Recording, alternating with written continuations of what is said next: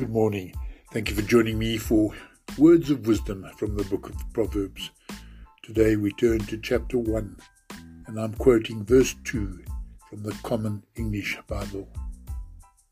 The purpose of the Proverbs is to teach wisdom and discipline, to help one understand wise sayings. Thank you for listening.